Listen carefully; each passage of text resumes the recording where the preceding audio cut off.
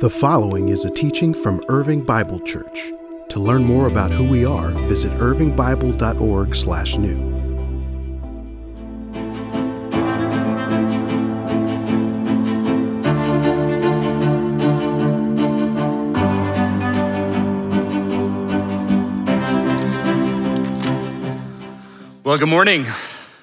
So glad that you made it here this morning. You're with us. And for those of you who joined us online, good morning. We're so glad that you are here. If you have a Bible with you, grab it and let's go to Acts chapter 12, the book of Acts. So New Testament, Matthew, Mark, Luke, John, Acts chapter 12. It'll take us a little while to get there, but trust me, we'll get there in a little bit. As Isaac mentioned, we are in the second week of a sermon series that we're calling Rethink.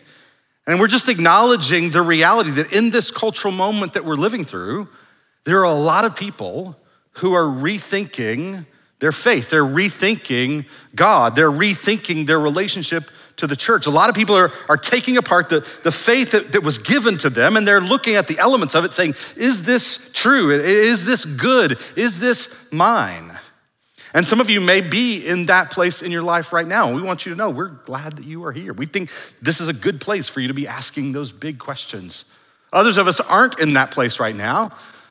But there's a good chance that there are people in our life who are. People in our life who are rethinking faith. People that we love, people that are friends, family, some of us children or grandchildren.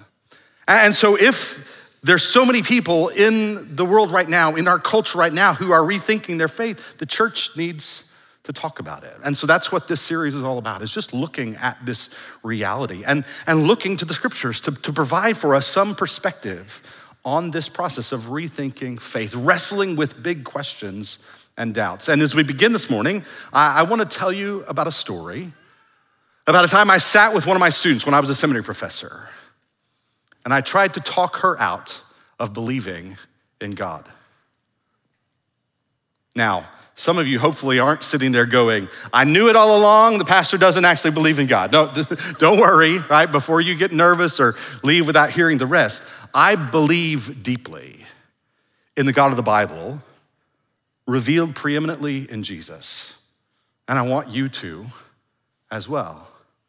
But what happened that day, as I sat with that young woman, she was struggling deeply with doubt. And she had heard me talk about the fact that I have had times in my life where I've struggled with doubt. And so she thought maybe I could help. And as we sat together that morning in that coffee shop, she just began to share her struggles, the issues that she was wrestling with regard to God. And as I listened to her describe for me God as she understood him, I realized that part of the problem was that she had come to embrace a distortion of who God really is. A distortion of the God of the Bible preeminently revealed in Jesus. And so as gently and lovingly as I could, I tried to persuade her to stop believing in that God. Because some gods are worth disbelieving. And there may be some of you this morning who would say, I'm in one of those seasons where I'm wrestling with questions or I'm struggling with my faith. I'm rethinking my faith. And it may be that some of the struggle that you're facing is because you've been given a distorted view of the God of the Bible, preeminently revealed in Jesus.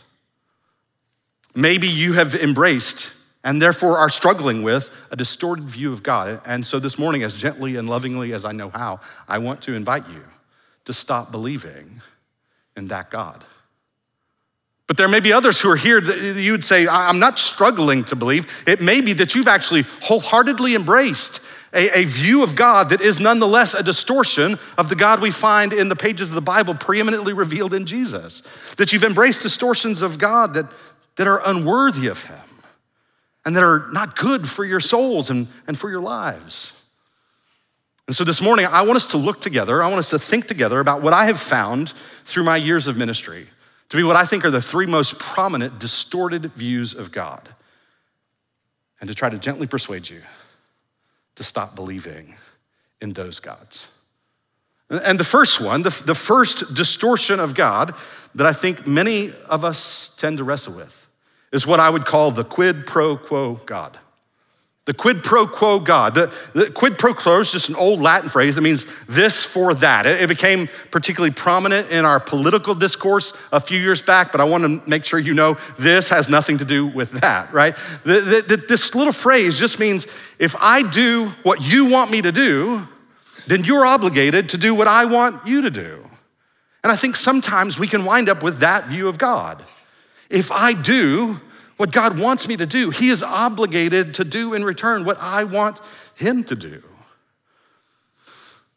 That we sometimes find ourselves tortured by feelings like God didn't hold up his end of the bargain. If I live right and do my quiet time, God will give me deep fulfillment in the job of my dreams.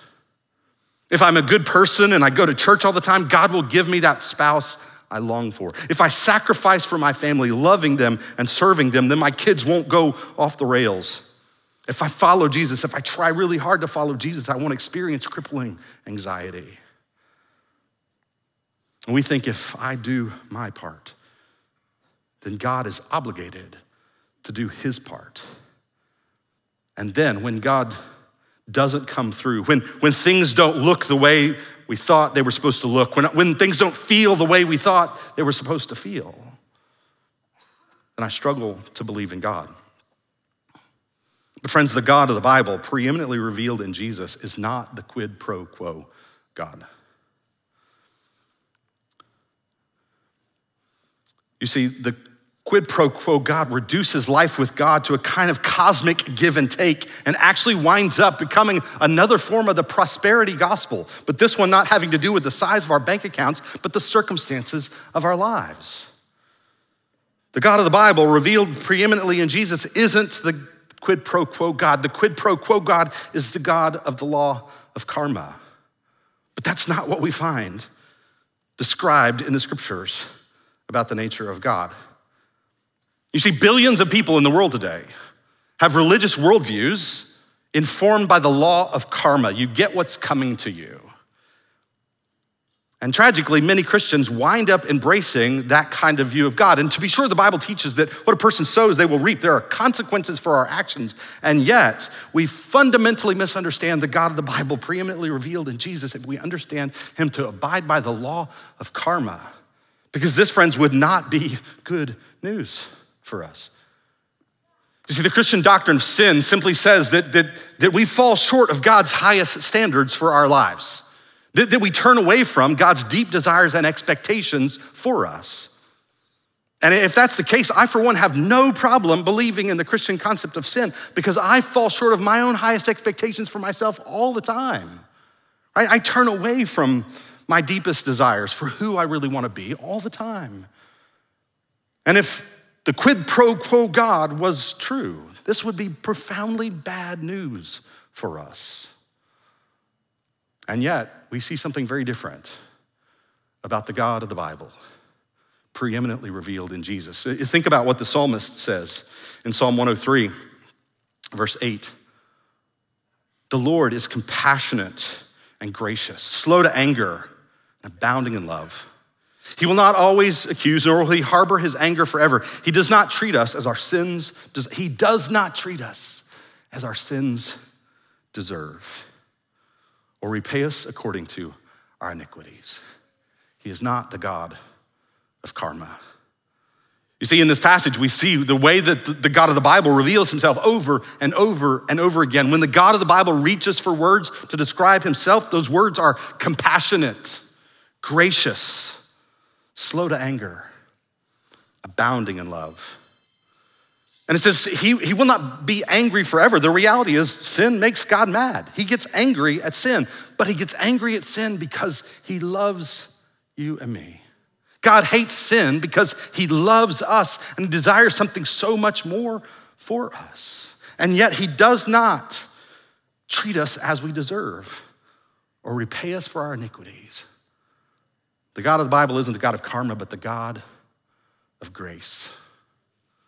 And this is what Paul captures in Romans 5, verse 6 through 8.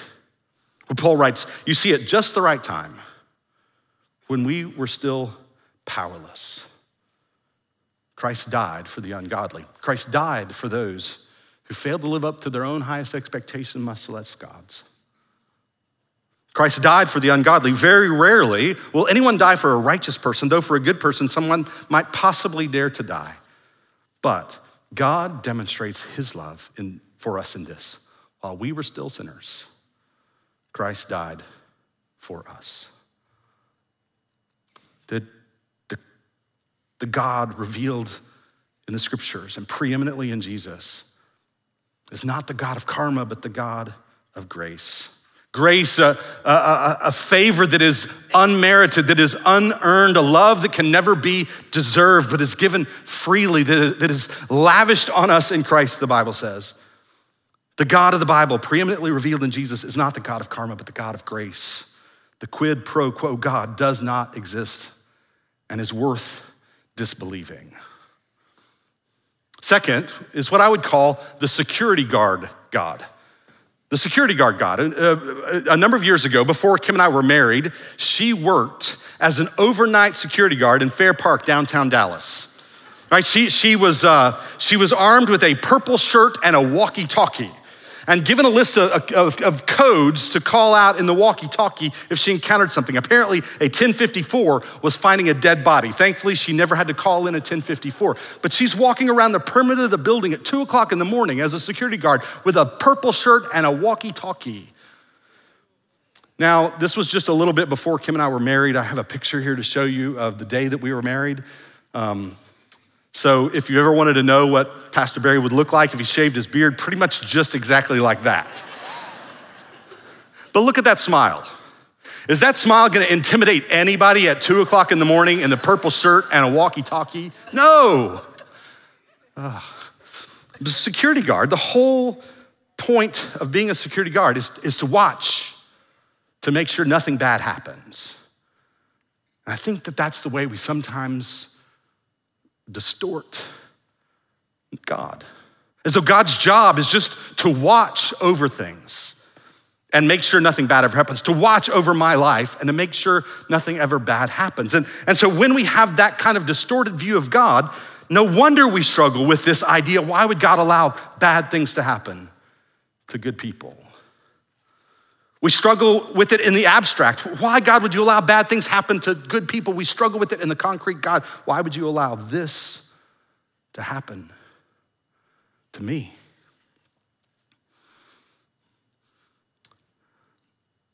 But the God who doesn't let bad things happen to good people is not the God of the Bible, preeminently revealed in Jesus.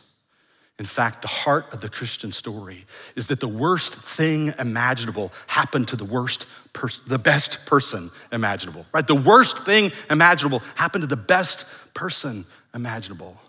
The cross, crucifixion, the worst punishment that human beings have ever devised, the worst form of execution known to humankind, happened to the best person, the incarnate Son of God. At the heart of the Christian story is that the worst that could possibly be imagined happened to the best person imaginable. Look with me at this story that's told in Acts chapter 12.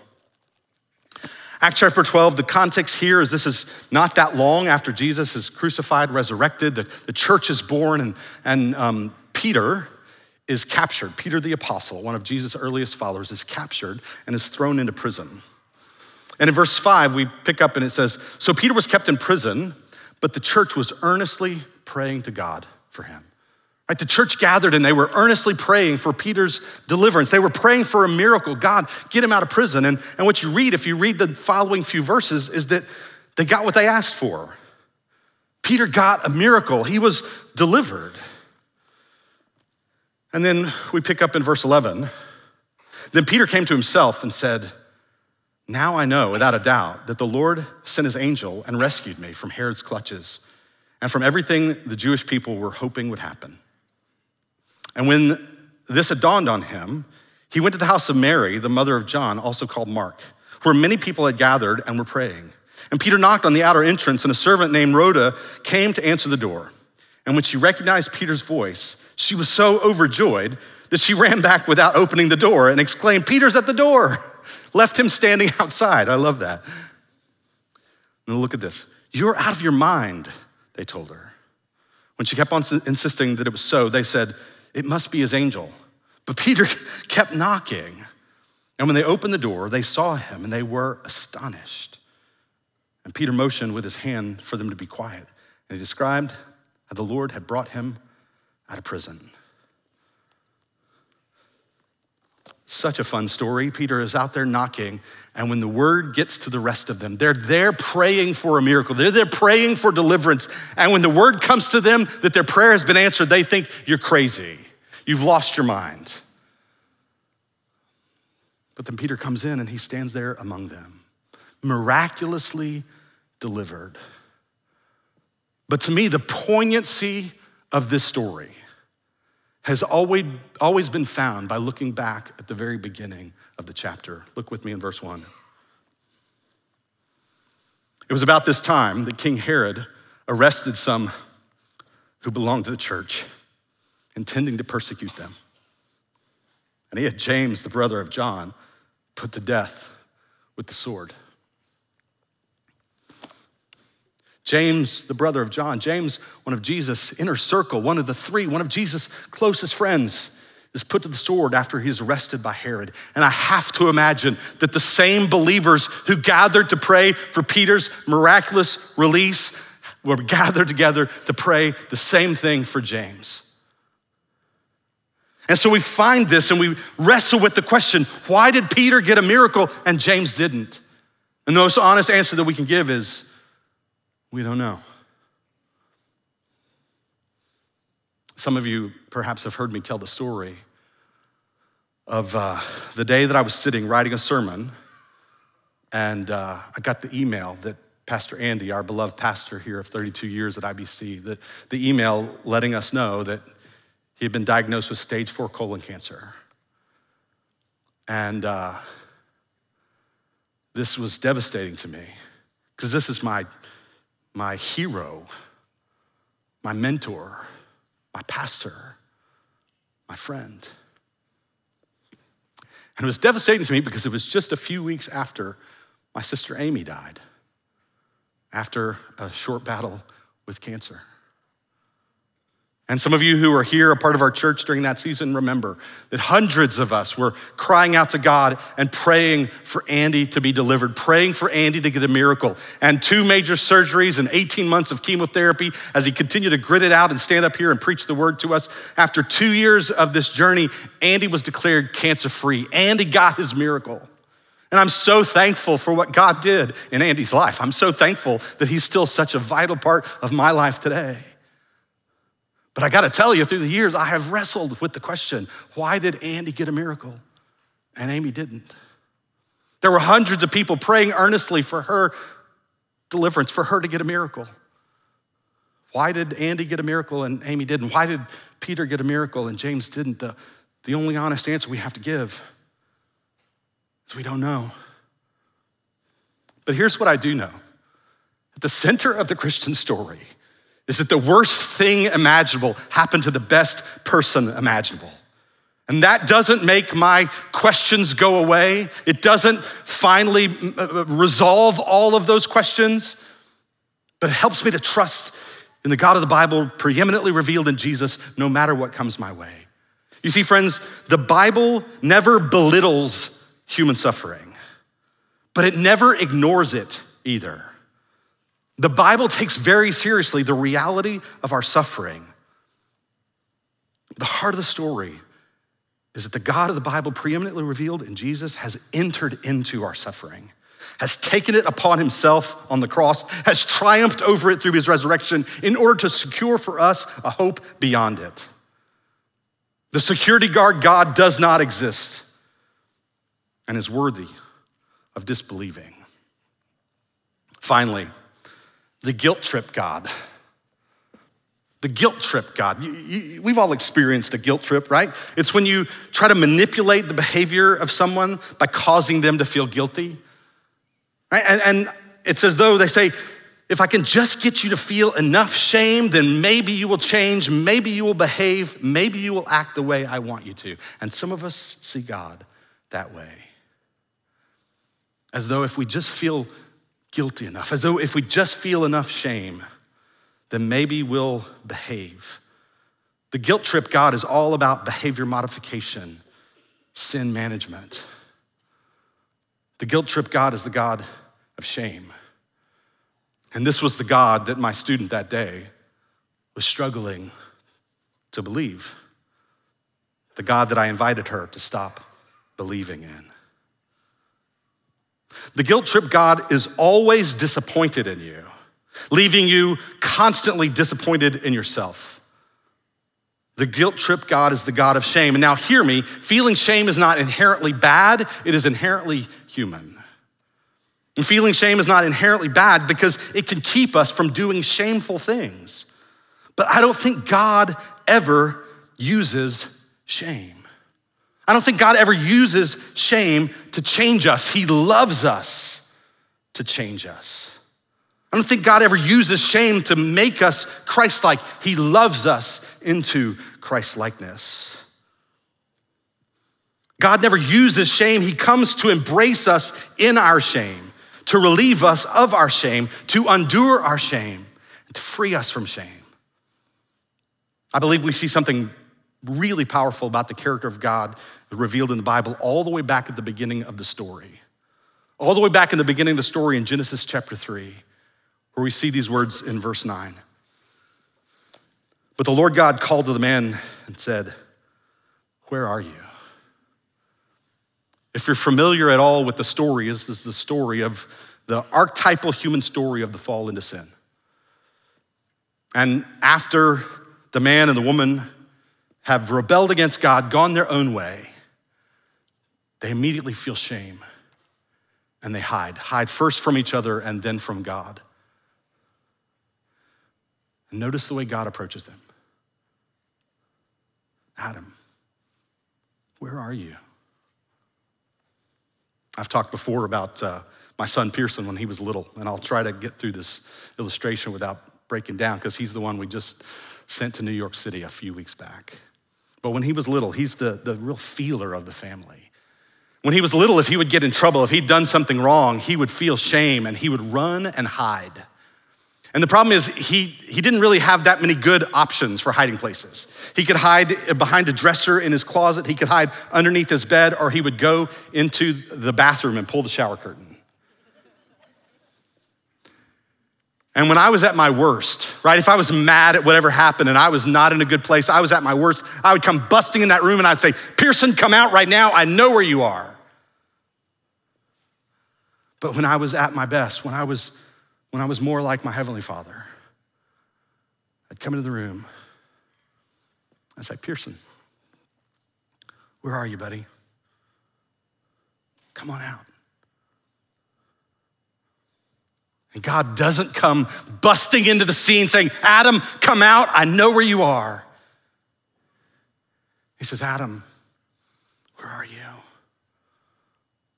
What is this you've done?" It's an invitation to relationship. God never uses shame, but he comes to embrace us in our shame, to relieve us of our shame, to undo our shame, to free us from shame, and to lead us into life change. Eugene Peterson captures this in his rendering in the message of Romans 2:4 that says, "God is kind, but he is not soft. In his kindness, he takes us firmly by the hand and leads us into radical life change." The rendering in the NIV is, it's the kindness of the Lord that leads us to repentance. And it's interesting, the Greek word for repentance there, it's the word metanoia. It means a change of mind. God leads us through his kindness to radically rethink our understanding of who he is. He is the God who lavishes his grace upon us, who loves us in our shame and leads us into life change, not through shame, but through love. Friends, the guilt trip God does not exist and is worth disbelieving. You see, I think that we oftentimes find ourselves struggling to believe in God, but we wind up struggling to believe in distortions of the God who is revealed to us preeminently in Jesus Christ across the pages of the Bible. We wind up with distortions of God, believing in the quid pro quo God, the God of karma. You get what's coming to you. Or we wind up believing in the security guard God who doesn't let bad things happen to good people. Or we wind up believing in the guilt trip God who shames us into life change. But friends, none of these are the God of the Bible revealed preeminently in Jesus. All of these are distortions. And so, I lovingly but gently invite you to stop believing in those gods, because some gods are worthy of disbelieving. And I invite you this morning to place your deep confidence in the God of the Bible, preeminently revealed in Jesus. Let's pray.